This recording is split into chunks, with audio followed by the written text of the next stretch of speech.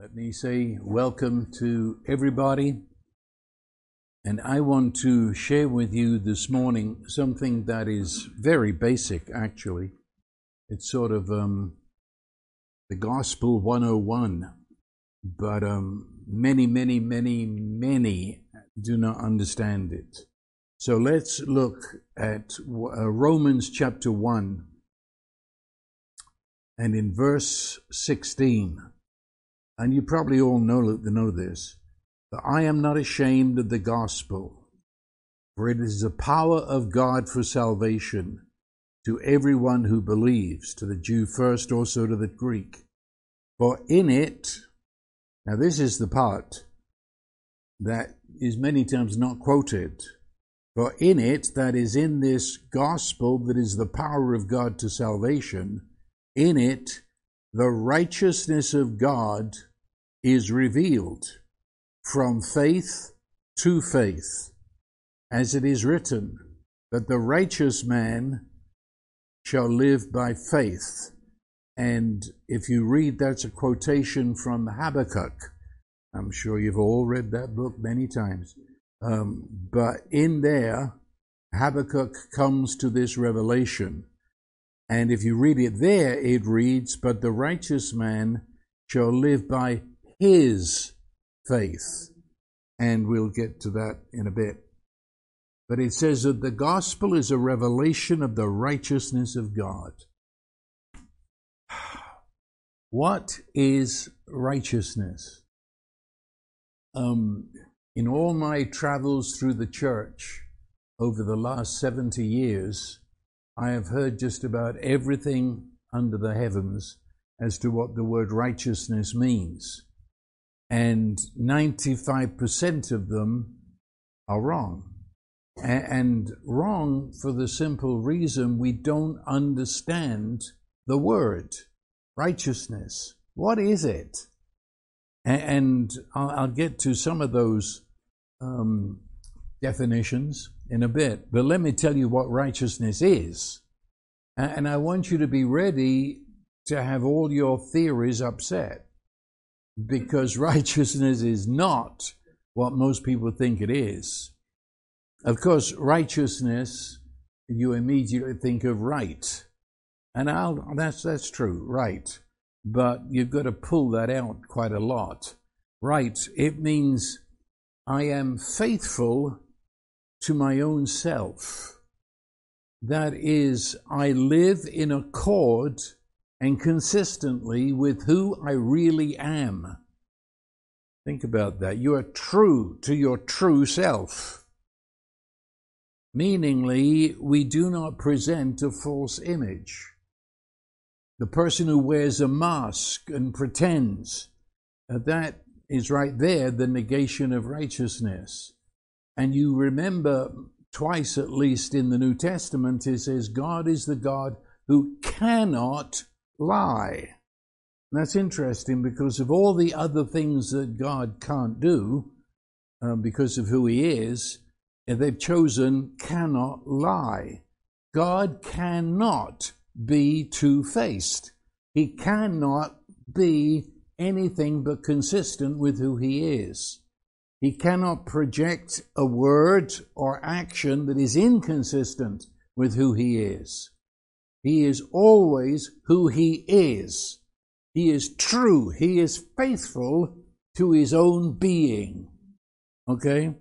That's definition 1. But these all fit together. The definition 2, it is a relationship word, which means it's got nothing to do with piling up morality and good works. The law, no. It's a word of relationship. Two persons who are living face to face in harmony in a covenant relationship.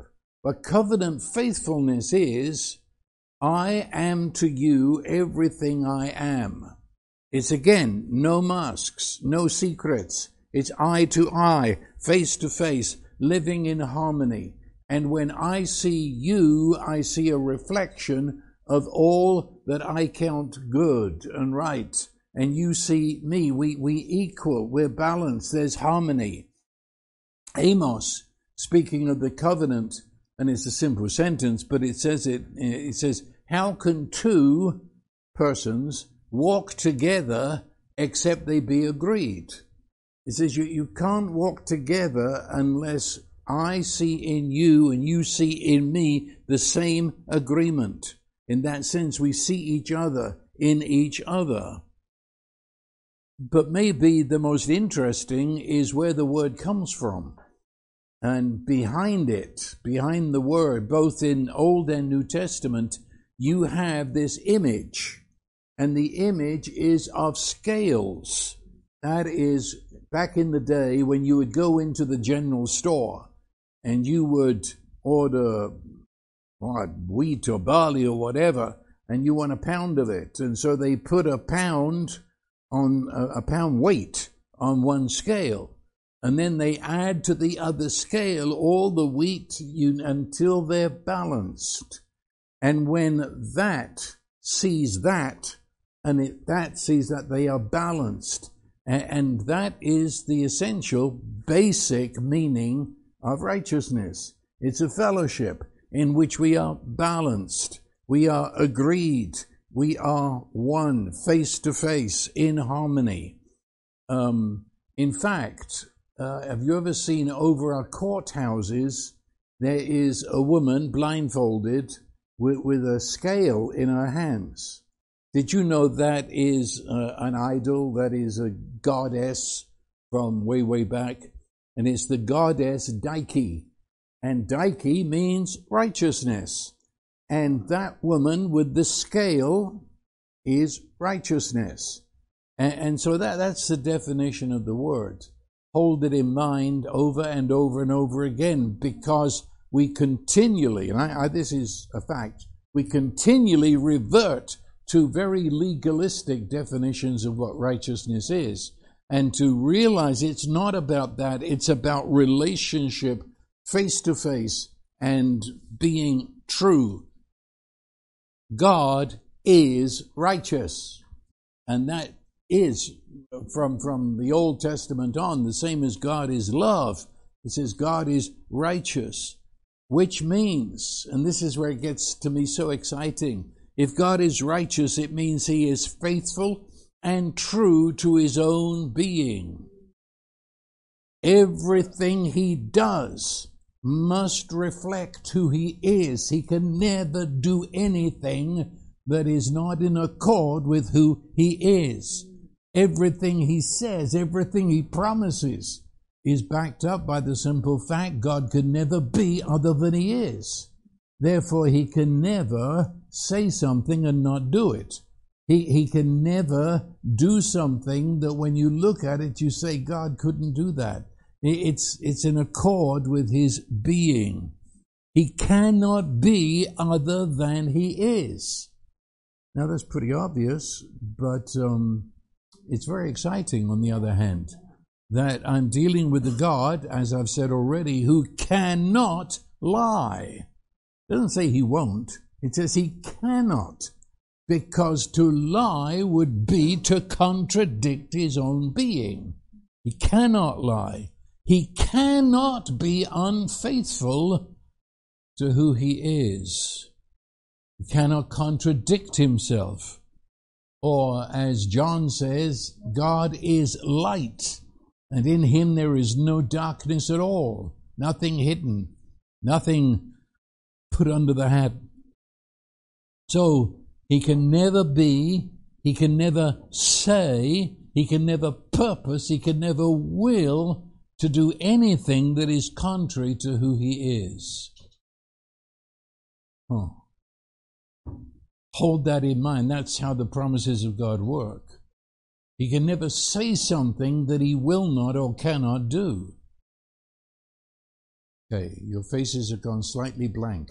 Do you see what I'm saying? Or is it just a shock of wonder? That, it is that coming to God, I never have to wonder if he really means something else. I never have to wonder that if I'm dealing with Jesus, but the Father is something other than that. Never, never, never, never. When Jesus said, I am the truth, I am reality. And this is the reality of God. He is righteous. Well, having said all that, it comes back then to who he is, his very being, but he is always consistent with, and that is God is love. And in God is love, the God we speak of is Father, Son, and Holy Spirit. And therefore, when we say God is love, we mean the Father ever pours himself into the Son into the Father, and all that in the Holy Spirit. That's why we say God is righteous, because Father and Son, face to face, totally giving themselves one to another in the perfection of relationship in the Holy Spirit. That's who God is. It is the perfect harmony, the perfect peace, the unspeakable joy that makes up the relationship. All actions, or shall I say the behavior of God, spring from their relationship. Everything God does, Father, Son, and Spirit, is faithful to who he is. I will see his fingerprints in everything he does. I will hear the same tone of voice, whether I am speaking with Father, Son, or Spirit. God, triune God, is faithful to himself and will never be other than himself, never say anything other than who he is, and never say something that he will not do. You get the picture here? Righteousness.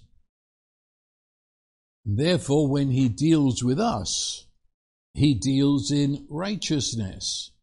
He can never deal with us in a way that is different to the way Father deals with Son.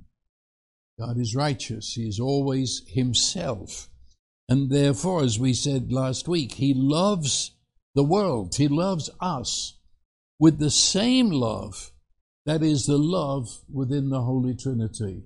For God cannot be other than himself in his dealings with us, and in his dealings within himself. The faithful God. We were created for righteousness.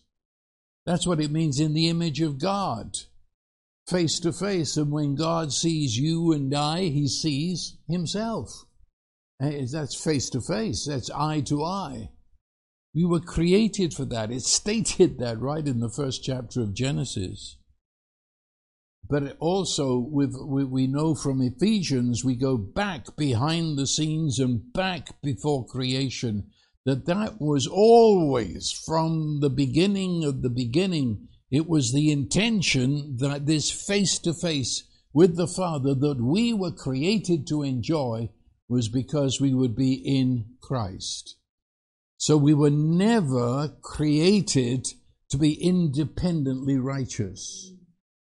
We were created to be dependently righteous by grace, by gift.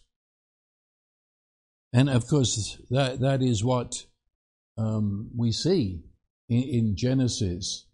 I think we've talked about a little bit before, where it says in our translation, which totally misses it, where it says that the first couple walked with God. Well, let me say, they walked with the Lord God in the cool of the day. That doesn't really... They walked with the Lord. That's I am, Yahweh. God, Lord God. God is that strange word in Hebrew that we've talked about before, which is, it's a plural word.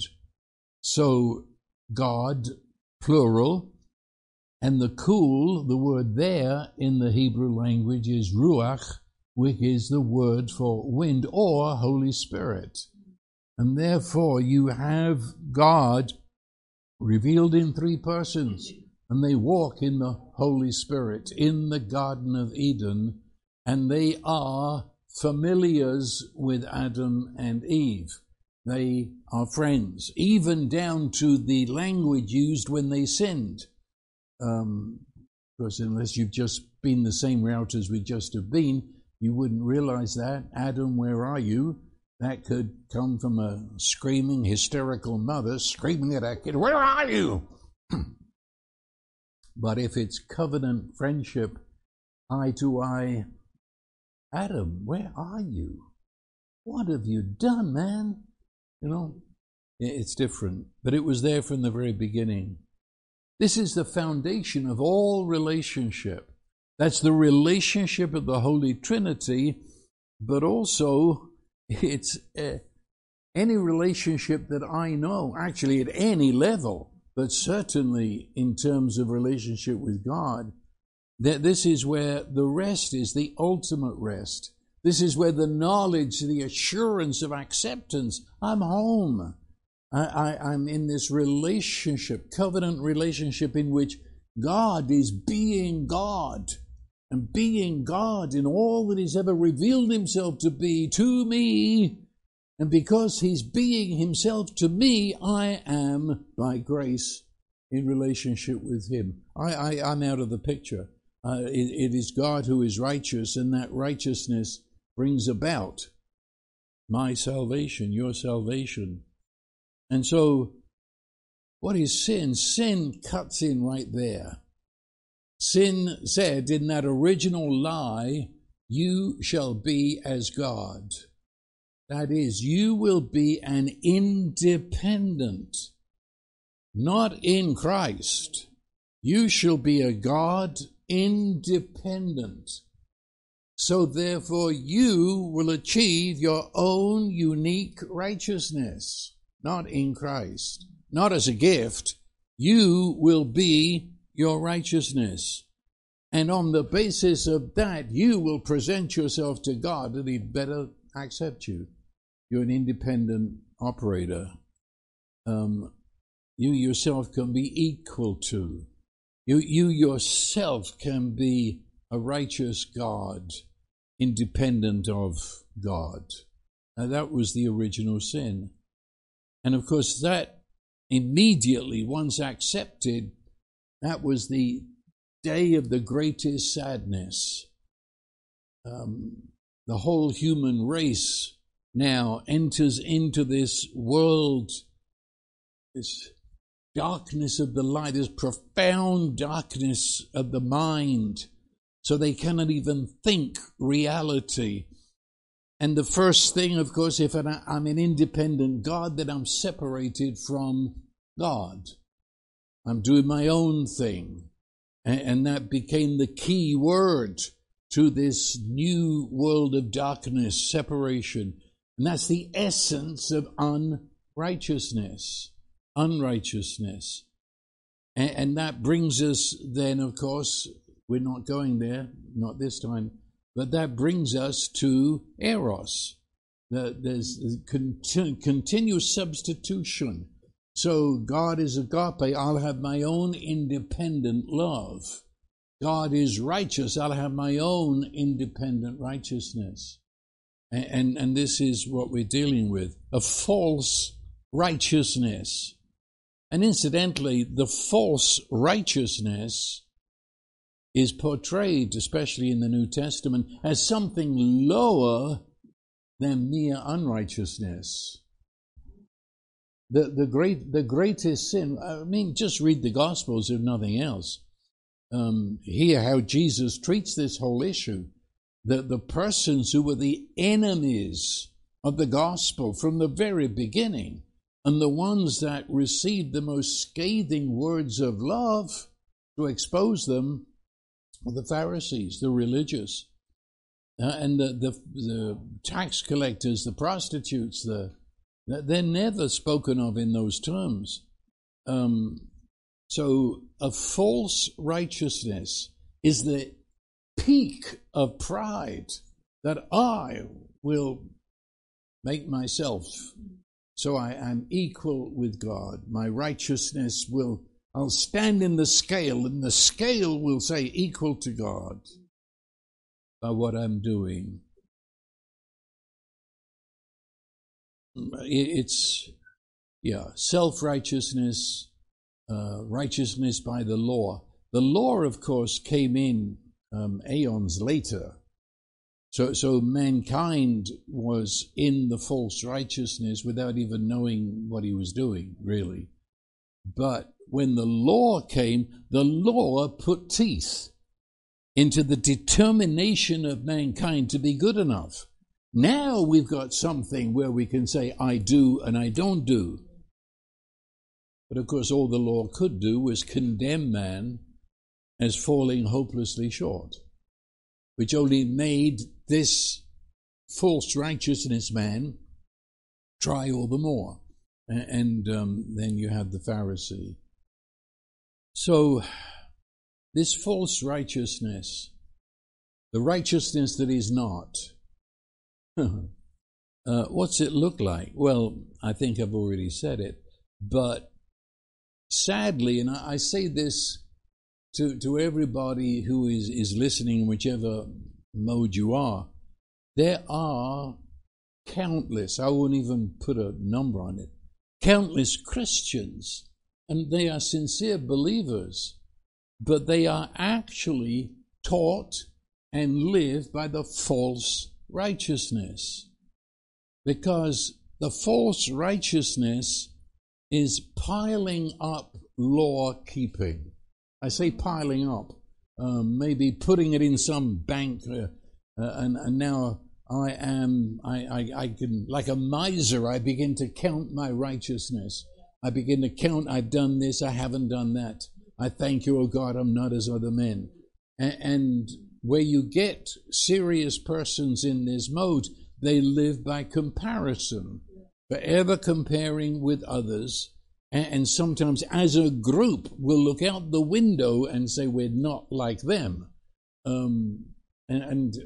been a pastor in many places, and in England they can be pretty bad. In Ireland they go off the charts. But and it's so picayune, it's so stupid that people look.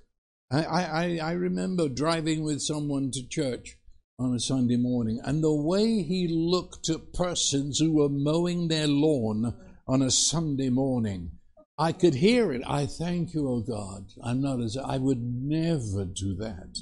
I would never mow my lawn. Therefore, I must be acceptable to God. Stupid? Yes. And judging what that person's wearing and what that person is now doing. And I would never do that. I would never wear that. I would never go there. I thank you, O God, I'm not as other men. The comparison of necessity.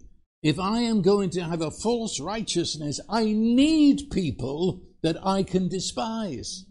It's part of, I've got to have them. I've got to have them.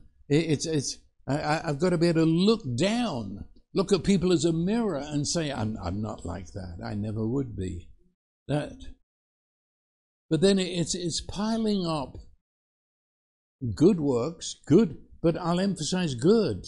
And this is where it gets so difficult when trying to explain this to persons, because, Proverbs says there's a way that seems right to a man, but the end there is a way of death. And that's the problem. If a person's doing something wrong by human standards or God's standards or whatever, but at least they know it. And I've said it because I get myself in trouble, but I used to live in New York City. And I'll never forget my first trip to Texas. I couldn't believe it. In New York City, a sinner was a sinner, and they knew it, and they said, okay, now help me. I came to Texas, and I'm surrounded by false righteousness, masks and pretense, and I don't know what to do with that. Because part of this, I am so good, was Bible study. I study my Bible. Therefore, I must be better than. I was reading a commentary, yes, I remember, a commentary from one of our evangelical brothers, and he said, what is righteousness? He said, righteousness is keeping the law and doing tithing and fasting and praying. Yikes. If that isn't a Pharisee, I don't know what is. But it is looked upon today as, well, that's righteousness. Doing these things, keeping the law.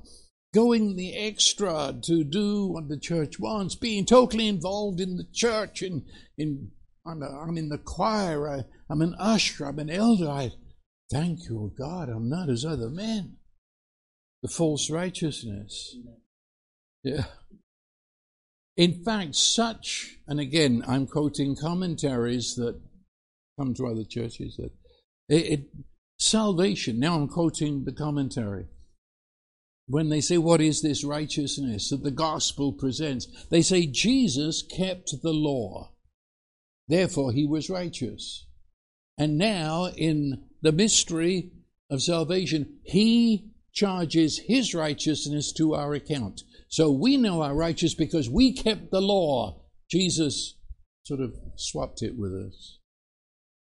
I say this, Jesus did keep the law, but that didn't make him righteous. That was nothing to do with his righteousness, nor ours. Is this making sense to you? Because the scripture says God's gift of righteousness, and now exactly quoting, says it's apart from the law. That is, never go to the law of do this, do that, do the other. Never go there to find righteousness, because God's gift of righteousness, quote, is apart from the law. It means you can never earn God's righteousness. Relax, you can't earn it. You can't. I can never earn my right to be in the scale on an equal balance with him. Never. Never, not because I'm so miserable wrong. I was never created to do that. I was never meant to do that. Okay.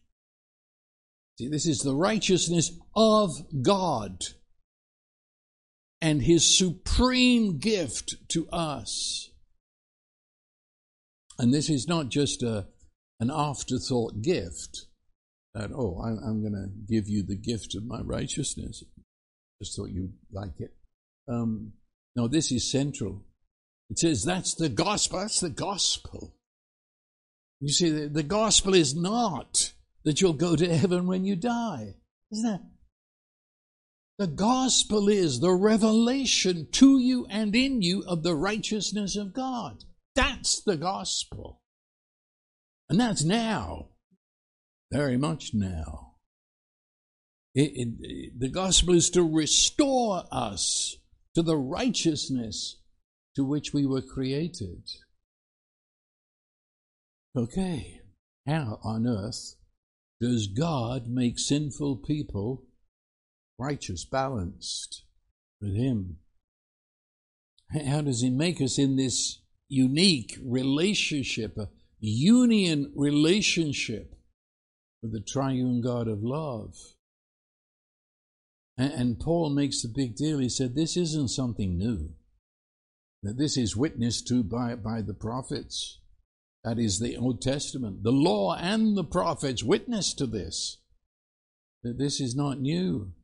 And it says, I say it again in Habakkuk, the just, that's another word for righteous, the righteous shall live by his faith. The his there is not the man. The righteous shall live by God's faith.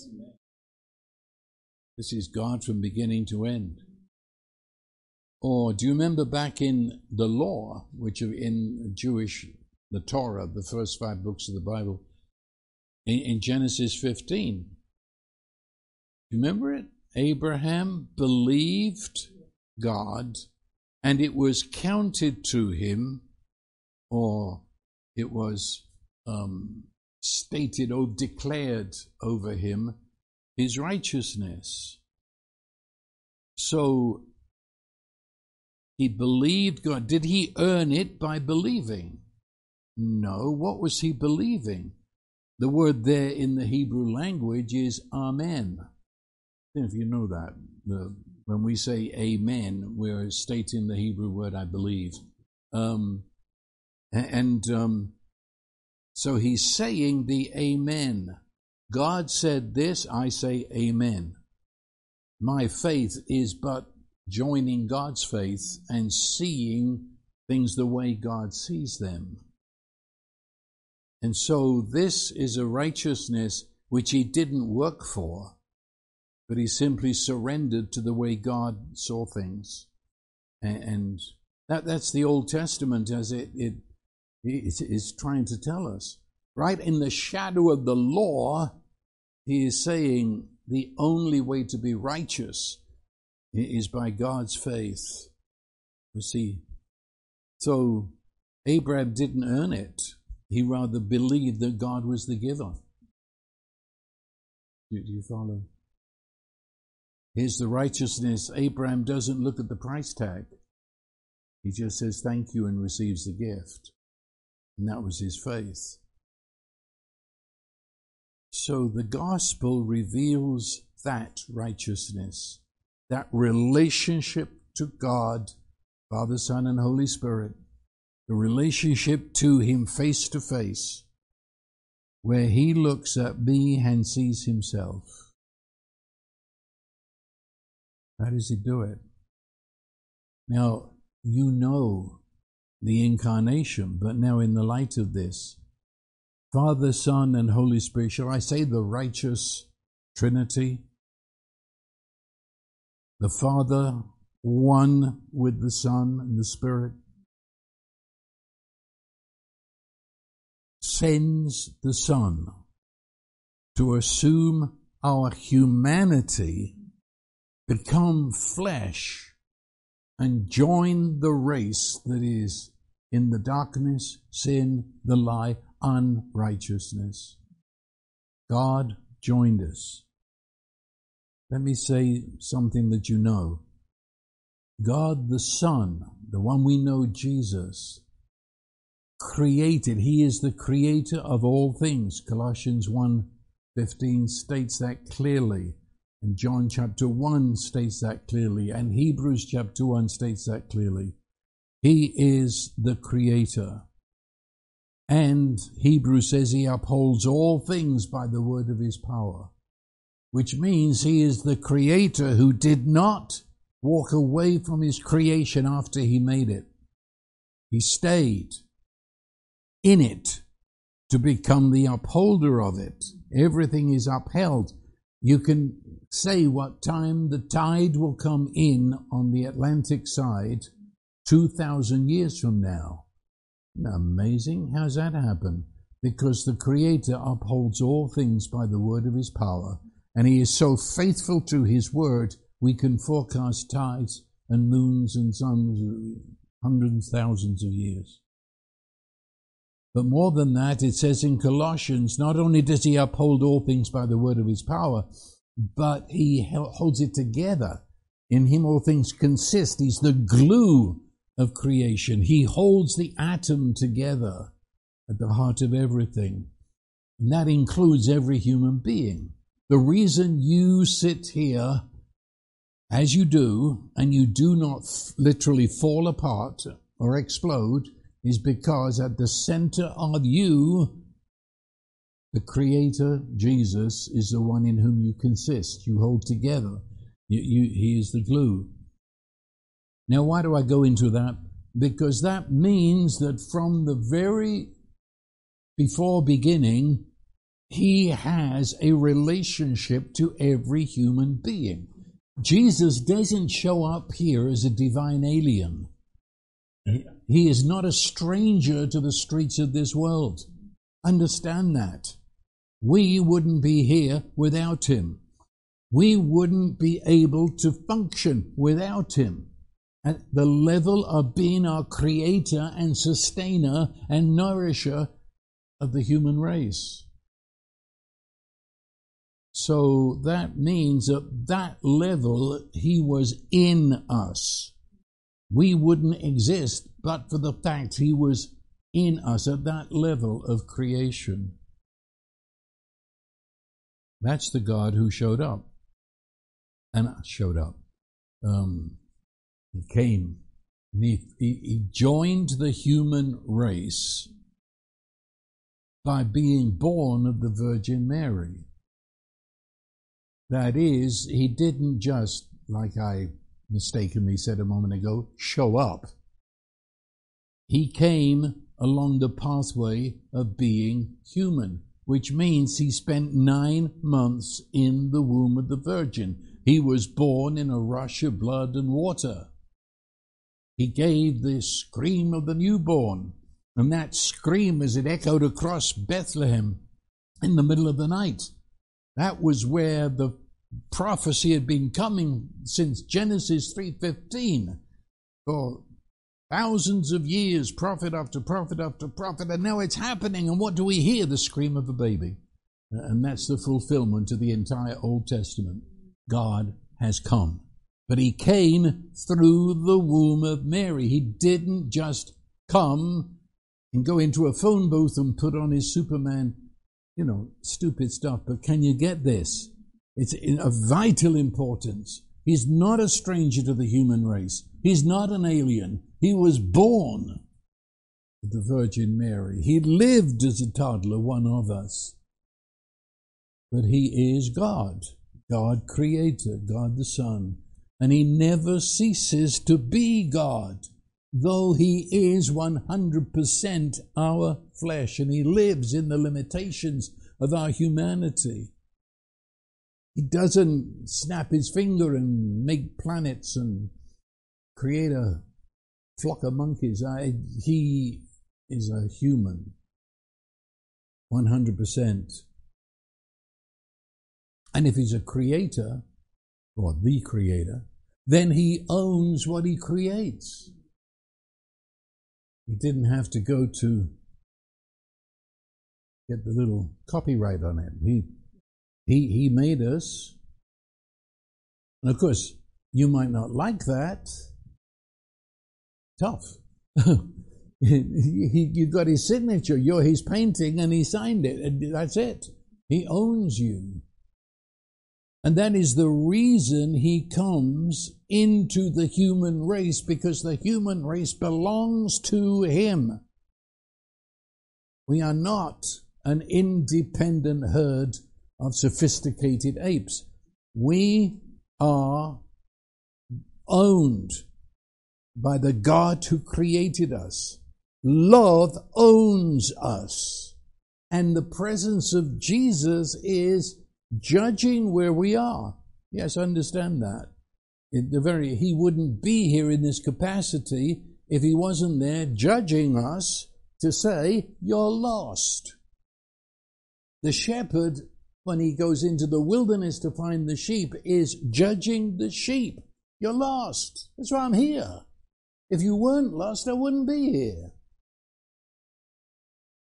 But this one, like the shepherd of the story, does not come with threat or screaming damnation. He comes to find us and to restore us to that which we had fallen away from in that hideous day of sadness. And so we belong to him. He's coming to find his property and to restore us to the heights for which we were created, but from which we've fallen. Now, living among us, he did keep the law. It says he was born under the law. He kept it. I mean the real law, not the Pharisee stuff. But, and this is, now people will get confused, so listen carefully. That was not his righteousness. His righteousness was that he, in his humanity, and you could say he teaches humanity to live in face-to-face relationship with his Father. So he said, I only do what I hear my Father, see my Father. The whole thing was he looks up to heaven and says, Father. To Lazarus' crowd, he says, Father, I know you always hear me. He lived face to face. That is, that relationship that the Holy Trinity had and has, that face to face righteousness, belovedness. Dare I say it like this? The Holy Trinity set up headquarters in Bethlehem, in Nazareth. So he's 100% man, but he is living in relationship to the Father. That's his righteousness. Do you understand that? And so, while he's among us, he is faithful to who he is. And so he's faithful to being the human, but he's faithful to being the God who is incarnate as a human.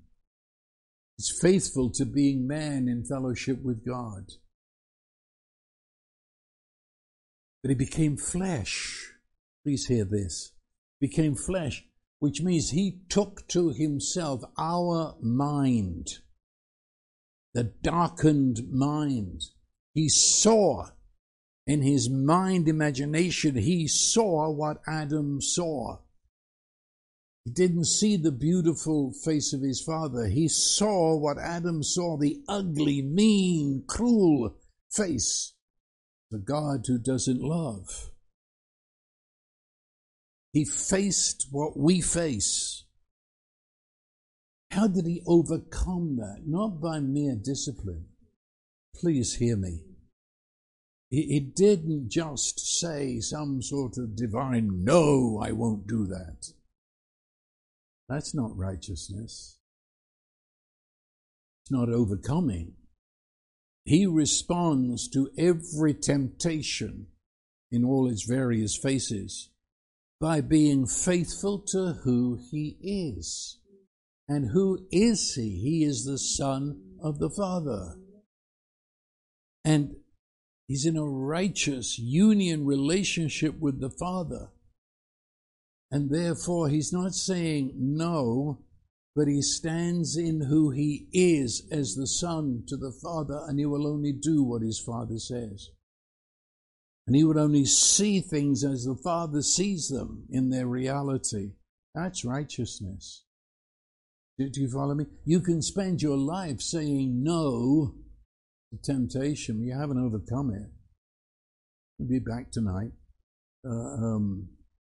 But to know that I am in right relationship with the Father, that I dwell in this love, agape, know that, and therefore I do not do that, not because I just say no, it's because I'm operating from a higher vision, and I could no more do that than deny who I am. Do you see what I'm saying? Righteousness, I'm being true to my true self. Jesus was true to his true self. And it was that the devil aimed at. If you be the Son of God, then do this and this and this.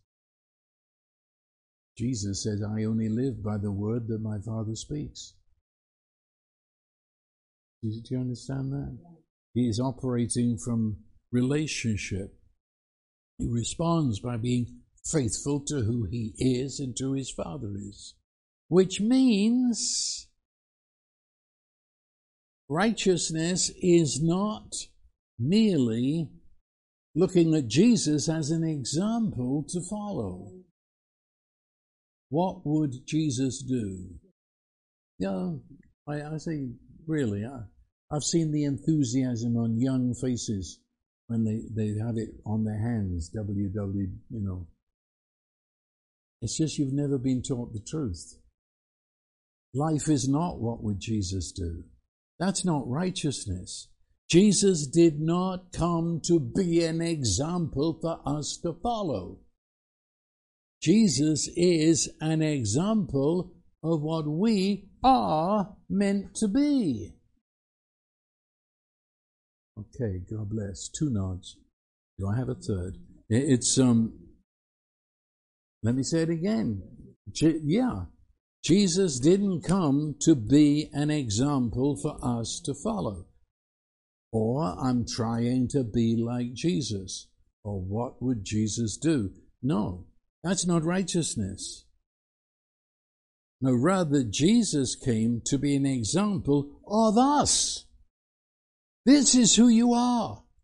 If the darkness hadn't destroyed your vision, if unspeakable imaginations hadn't come into your mind, this is who you are. Well, what is he saying you are? He's a man, he's a human, indwelt by the Father's Spirit, listening to the Father. You were created a human to be filled with the fullness of God, being directed out of relationship, not a list of do's and don'ts. Does that make sense? And it is this one who takes to himself our very person and being. And of course he can do that because he made you. His being in us is not some new idea. He's been in us from creation. That's why we're here. And because he's in us, now when the Creator becomes one of us, that one of us equals all of us. And it means that now at a new level of love to the extreme, not merely Creator, which is a position of power. Love, power, I'll grant you, but now love has become one of us. And at both level of Creator and lover, he is in us. And because he's in us, he can take our history and we can take his history. We are in. We don't become him any more than he becomes us. And yet at the same time, we are seamlessly, simultaneously, without separation, in him and he in us, to the point that he will now take our history and make it his own, so that he became sin. He became sin. And Romans 6, which follows the whole argument that I'm trying to unravel here, Romans 6 follows, that says, do you not know that you were crucified with Christ? You were buried with Christ, and you who were buried with him now are raised with him. He's saying you are so one with him that he took you and he took your death, but in so doing you took his death. And therefore, as a matter of history, you died with Christ. He became, the rebellion was not something he handled, he became it. Became it without ever becoming a sinner. He who is love becomes our sin. I've said it before, whenever you think of Jesus on the cross, see your face in his face. But that is the absolute statement of the New Testament, that you were crucified with Christ. Judgment upon mankind has been hanging over us since the Garden of Eden. In the day you eat, or in the day you listen to Satan, you shall surely die. Now God himself is the judge. So now we're going to see the judgment, except the judge has become the judged. He's become the judged. And so he becomes our sin. And the ugliness and the filth of our sin, he's now become that. Galatians 3 said he became our curse. So all the curses of the Old Testament disappeared. when Jesus died on the cross. That was the end of that. He became flesh. He became sin. He became the curse. That's what the scripture says. So, my history, your history, and when I say that, I mean your physical history, your mental history, where it all starts, your spiritual history. He became it. All that I know of sin and everything I don't know of sin, my brokenness, my cursedness, all that I brought upon myself, the judge, in judging me, becomes me. The judge becomes the judged. As I said, he's here, and his very being here is the announcement that we've lost our way. He wouldn't be here in that capacity unless we'd lost our way. So his very being here is a judgment on what we're doing. But now he takes us, becomes us. And he insisted on that we would have nothing to do with it. Because the disciples, remember, when he began to make it plain what's going to happen to him, and they said, we'll come with you. And he says, where I go, you cannot come. This he does. This is God achieving his righteousness. What do I mean? God is true to himself. And before there was creation, he determined and made it plain that you would be his adopted sons and daughters. And that's why he created you. He can never go back on that. And he will go to the pit of hell himself. That's righteousness. I've got to be true to myself. I will bring you home. That's my very being. And so he goes into death. And the Father is upholding him in all that he does. This is not a scene that's taking place out there, which is what comes to mind when we use the expression, Jesus died for you. So take your seats, you're going to see him do something now, do something for you. And he'll do it, and there it will be. He did it for you. He's gone home. Do you want it? If you could pay for it? No. He didn't do, when we say he did something for us, what did he do for us? He became us. That's what he did for us. Not something exterior to us. He became us.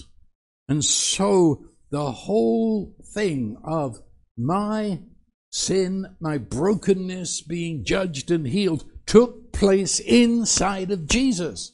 It didn't take place out there.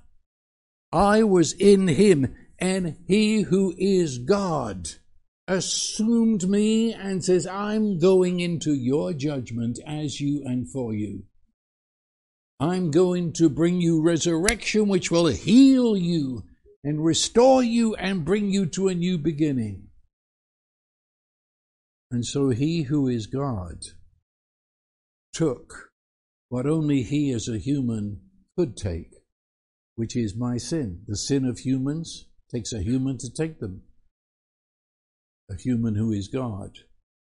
He goes into death, which we can't really explain. It is darkness beyond darkness. It is silence beyond silence. It is the abyss. The fact is, Jesus knew to the very heart of his being what we believed in the darkness. My God, why have you forsaken me? That is the primal scream of the human race. We're abandoned. We're separated. You don't care. And Jesus, God with us, entered into that darkness, became me and saw what I saw, believed and experienced. He got inside it to the point where he's screaming my cry. But in it all, he never lost sight of his Father. If he had, then it's all over. He would have been sucked down into the darkness. But he never lost sight of the Father. And so when he is calling our forgiveness, he doesn't do it as an independent. He said, Father, forgive them. We're in this together. I'm one with them to bring this about, and you're one with us because you sent me and you're now holding me up. Father, forgive them. And the Holy Spirit was enabling him, and the Holy Spirit was bringing it to pass. Father, Son, and Holy Spirit were all there at the cross, all doing the same thing in their own way. He fully experienced our darkness. He fully experienced our separation. He fully went into our self-imposed hell. But he was never lost. He never doubted his union with the Father. In fact, in the middle of that process, as he steps into the abyss, he says, Father, Abba, into your hands I commit my spirit. So you see, he entered your death. You have died. And this was so real to the early church. To most Christians today, it doesn't make sense because they don't know these things. But in the early church, they laughed at the Roman persecution. The Roman says, we'll kill you. They says, we've already died. We've come home from our funeral. How can you kill us? Yeah, we laugh or we cry, but that's how they lived. And that's why you can have those unbelievable stories of singing as they go to the lions. You can't kill us. We've already died. We died in Christ. And we have risen from the dead, and we shall never die. It would only look like at a physical level. And he conquers death. That's resurrection, you see. Resurrection, whatever else it means death is conquered. You do understand that. Lazarus was not resurrected. Please don't. He was resuscitated, but he would die later on. See, resurrection, there's only been one person resurrected. Resurrection means I reverse death. He died, and then he reversed it and came out, never to die again. That's resurrection. It's the end of resurrection. Means death died. And if death died, then all that goes with death died. Well, how did death get here? Sin. In the day you eat, in the day you listen to the serpent, you shall die. Well, now, if there's resurrection, not only death died, but the sin that brought sin about has been dealt with. And there in the very pit of our hell, Jesus said, your sins are forgiven. And that echoed back through all of time. It says, even talked to the people who were there in Noah's flood and said, it's done. The Father raised Jesus from the dead as a declaration that death had been defeated. As a declaration then that we are made righteous, included into the fellowship of Father, Son, and Holy Spirit. Sin forgiven and put away. Look, listen carefully. I'll give you the regular translation first. Romans 4:25. He who was delivered over, that's to the cross, because of our transgressions. He was raised because of our justification, or being made righteous. So it says his death was because he's bearing our sin. When the Father raised him from the dead, it was because you have been made righteous. So He did it on the cross. The resurrection is your receipt that it's been done. Okay. Now let me give you the Young's literal translation. He was delivered up because of our offenses. He was raised up because of our being declared righteous. So, nothing, the gift has been given. The resurrection is the proof of that, the receipt. So I can't do anything. I cannot. The gift has been accomplished and given in the resurrection. And all this, we've been hinting at it since the beginning, but all this entirely is an act of God being true to himself. It's an act of God being faithful to his love and faithful to his promises. And so the whole event that brings about our being forgiven and brought into our righteousness in Christ, it's an accomplishment of the faith of God. In Christ, we should be loosed from sin.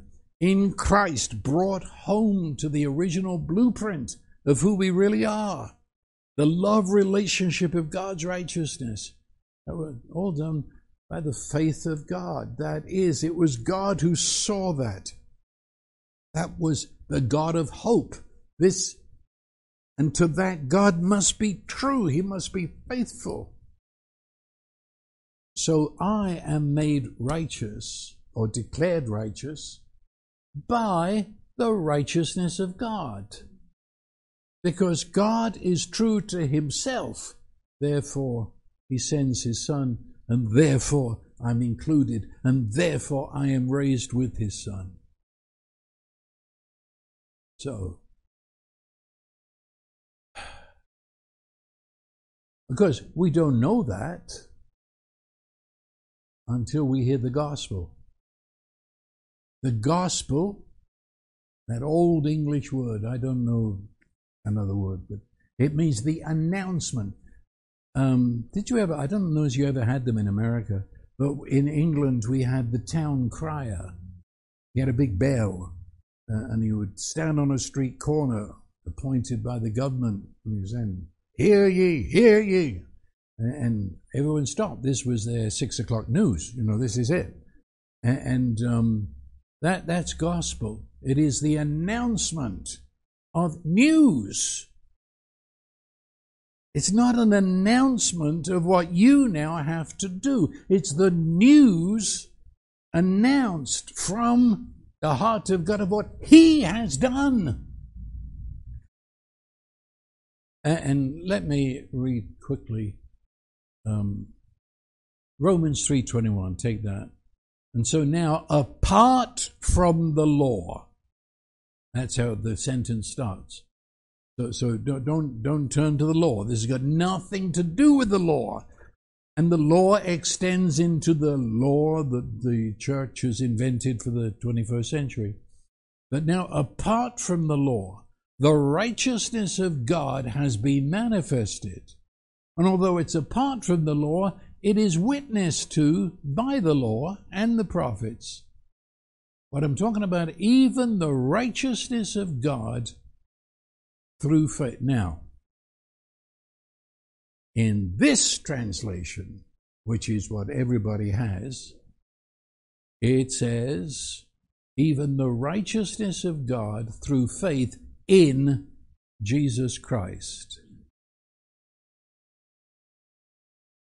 The Greek is the righteousness of God through the faith of Jesus Christ. Amen. And that makes all the sense in the world. It was his faith, which is the faith of the Father and the Spirit, that went through what I've just said. God's faith that saw and said, this is it, and it is consistent with who I am. And the faith that was there in action. When Jesus steps into the garden. When they're coming to get him, that we've been over it. And he says, I am, and they fall down. Why on earth would he continue to suffer? The only reason he would go through with it is he saw something that was, and the Bible speaks of for the joy set before him, he endured the shame. It's the faith of Jesus Christ for all those who believe.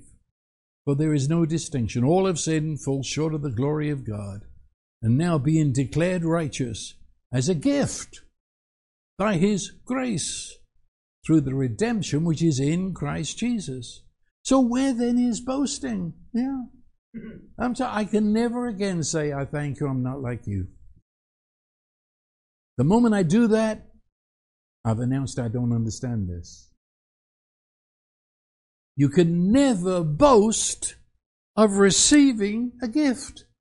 I had nothing to do with it. My only contribution was, thank you. That's it. No, boasting is excluded. By what kind of law? Of works? No. By the law of faith. For we maintain that a man is justified by faith apart from the works of the law. 1 Corinthians 1:30. It is but by his, that's God the Father's doing, you are in Christ Jesus. You didn't earn your way into Christ. You were put there. Christ Jesus, who became to us. He became sin. He became the curse. Now he becomes the totality of himself to us. He becomes our wisdom, righteousness. So just as it is written, let him who boasts, boast in the Lord. One more scripture. This time I'm reading it from Weymouth translation. You wouldn't really know about that one, I guess, because I read it when I was a teenager. So that kind of, it's not around too much anymore, but it is around.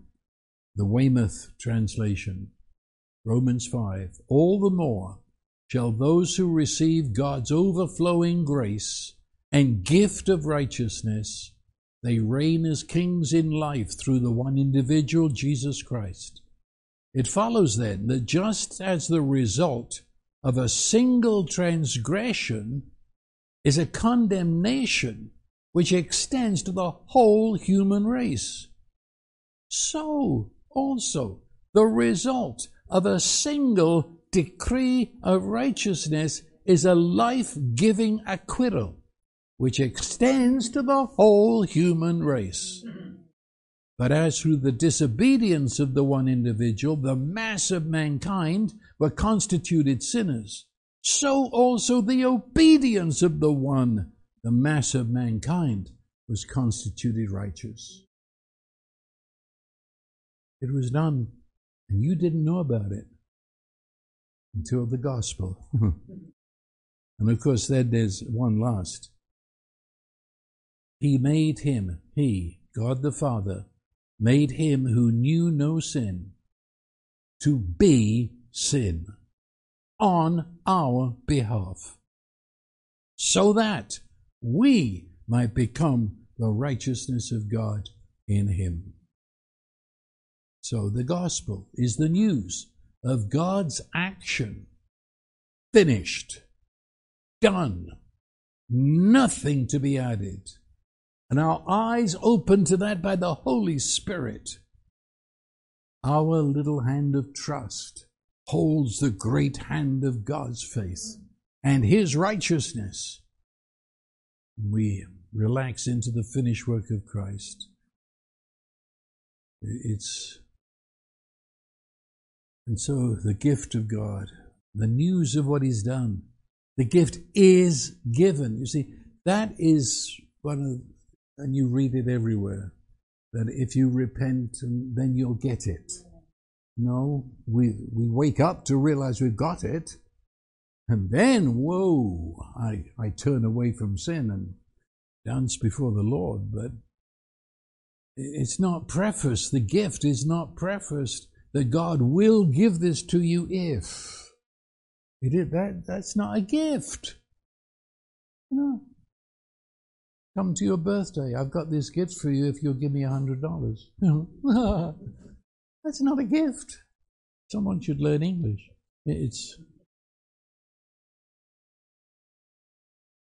And therefore you do not earn righteousness. We don't work toward it. It was announced at the resurrection. And therefore you don't lose it in a moment of failure. We have awakened to the world of union with the Father. And now we learn from the Holy Spirit to live in this new world. And if we trip up, if we fail, then He brings us up. And so, this is real, put it that way. It's not fiction. Like, as I've said, I've met countless believers. And they are, God, I mean it, they're believers struggling in the twilight zone. But they believe it's a fiction. I've actually had preachers almost say that God declared you righteous, but we know. We know that's just legal fiction. God accepts you as righteous, or to put it this way, I've heard this. It was 4 or 5 years ago. I still get angry because it was a world-renowned evangelist down here in the Alamo Dome, and he said, and this is what I was going to say, that you read about the robe of righteousness. And he said, yeah, the robe, God puts the robe on to hide your filthy. And no, He doesn't. The kid comes home, the younger brother, and he's insisting when he's not a son. And the father insists, you are. You have been and you always will be. And when he puts the robe, which was the father's robe, he put it on the younger brother. That wasn't to hide his filth. That robe declared him as a son. So that when people looked at him, they knew who he was. He was a son of the Father. It wasn't some great masquerade, some hideous Halloween where we're going to hide what this kid is. And it says thereafter that they went together. The arm of the Father around him, they went together. That's righteousness, eye to eye. They sat at the table at the feast looking across eye to eye. The younger brother had contributed nothing. His only contribution was the sinner's prayer, which the Father wouldn't listen to. And after that, it was 100% the Father, with the Son going along with it, which means I'm trusting your faith. You see something I don't see, but I'll go along with it. Maybe thinking his father was crazy, but I'll go along with it. This is too good to be true. So righteousness, living in His faithfulness, not offering our presumed goodness. It's trusting what He has done, not struggling to achieve what we perceive we've got to do. And what so many leave out, and that's why they think it's fiction, they leave out the Holy Spirit. And of course, once you leave out the Holy Spirit, well, I don't know where you go from there. Maybe it sounds like fiction anyway, because nothing seems to happen. But the fact is, you stand before, and that word before, it's almost like face to face. It says in Ephesians 1 that His purpose was we should stand before Him in love. Well, that, I'm before you, but that's not the word. The word is as close as you could possibly be, eye to eye, brow to brow. And there you are in the embrace of His love. We stand there. But that, how do we know that? I mean, that's when it starts to sound like fiction. I'm telling you that. And, no, because whenever we understand the Holy Trinity, the Father, the Son, in the Holy Spirit, and everything the Father intends, which is done and said in Christ, the Word, is in the Holy Spirit. And you X the Holy Spirit out of your theology, and you've got nothing left but the Manhattan phone book. It's nothing. You just read it, doesn't mean a thing. Because we hang on the teaching of the Holy Spirit. We are utterly dependent upon His opening our eyes. And so when I declare that we have this relationship with the Father in Christ Jesus, it means the Holy Spirit literally places me inside the love of God. We've got the robe of righteousness, which declares a reality that I've become a new creation. Righteousness causes me to look at sin in a totally different way. First of all, I see maybe more sin than I'd ever seen before. Because never having lived in the blazing light of this fellowship, the sin was sort of hidden away in the darkness. So now I see sin very clearly, sharp. But now I see sin as having been dealt with, and that dealt with as finished. And therefore that sin, though I now see it more clearly, but I see it knowing it has no control over me. It's translated many times in our Bibles as destroyed. The body of sin was destroyed. And that's not exactly true. The word there means rendered ineffective.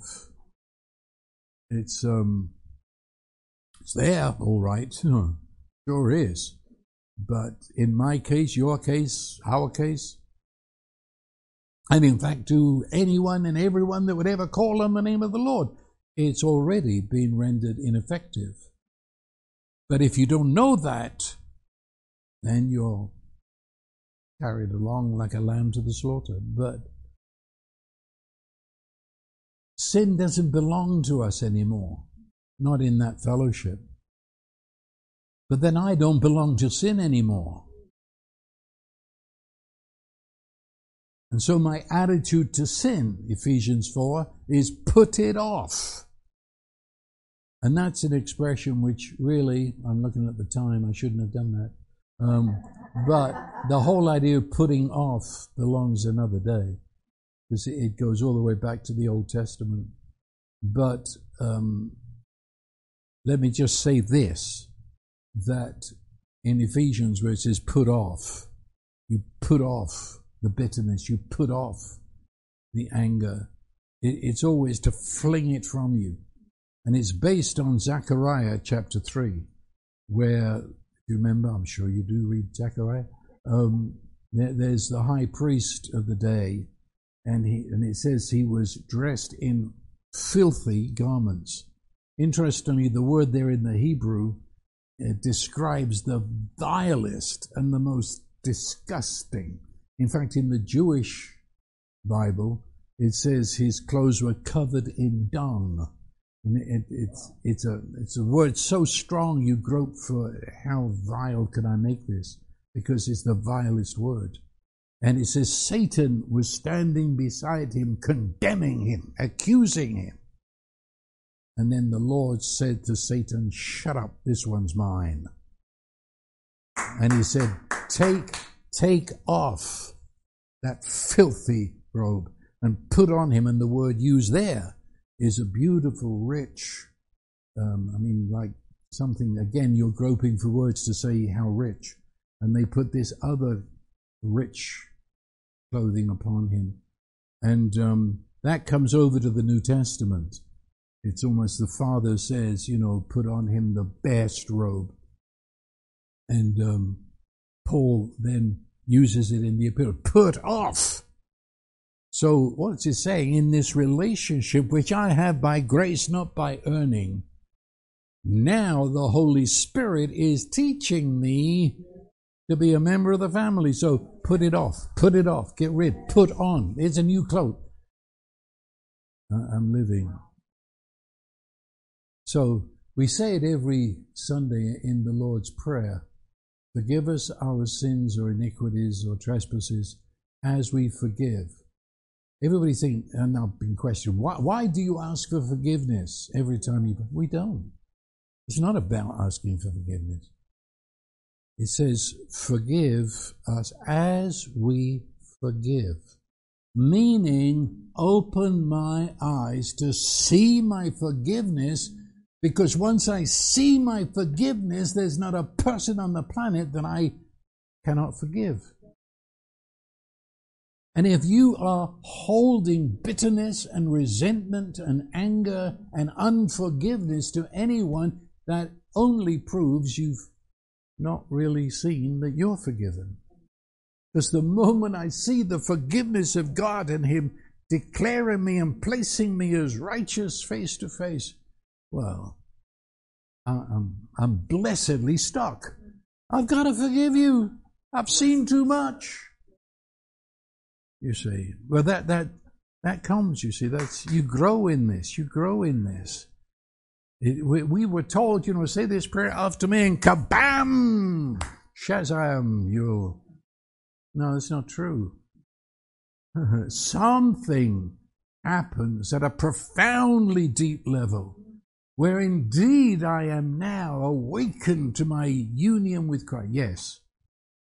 But work that out in your mind, work it out in your imagination, in your habitual behaviors, in your social world in which no, that's going to take time. And the Holy Spirit just loves it. He loves it. You ever read The Shack? That garden gone crazy, and Mackenzie says it's a terrible mess. He says the Holy Spirit's a beautiful mess. Yeah, beautiful mess. Okay. Anyway, I'm done. Yeah, right. Father, thank you. Thank you. Thank you. Well, what else can we say? Thank you that you are who you are, and you are always who you are, and you can never be other than who you are.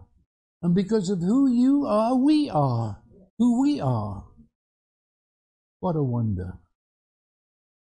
Open the eyes of our understanding. Flood us with divine light, that we may walk in the fullness of who we are, in the righteousness of God. Thank you, thank you, thank you. Amen and amen. Amen.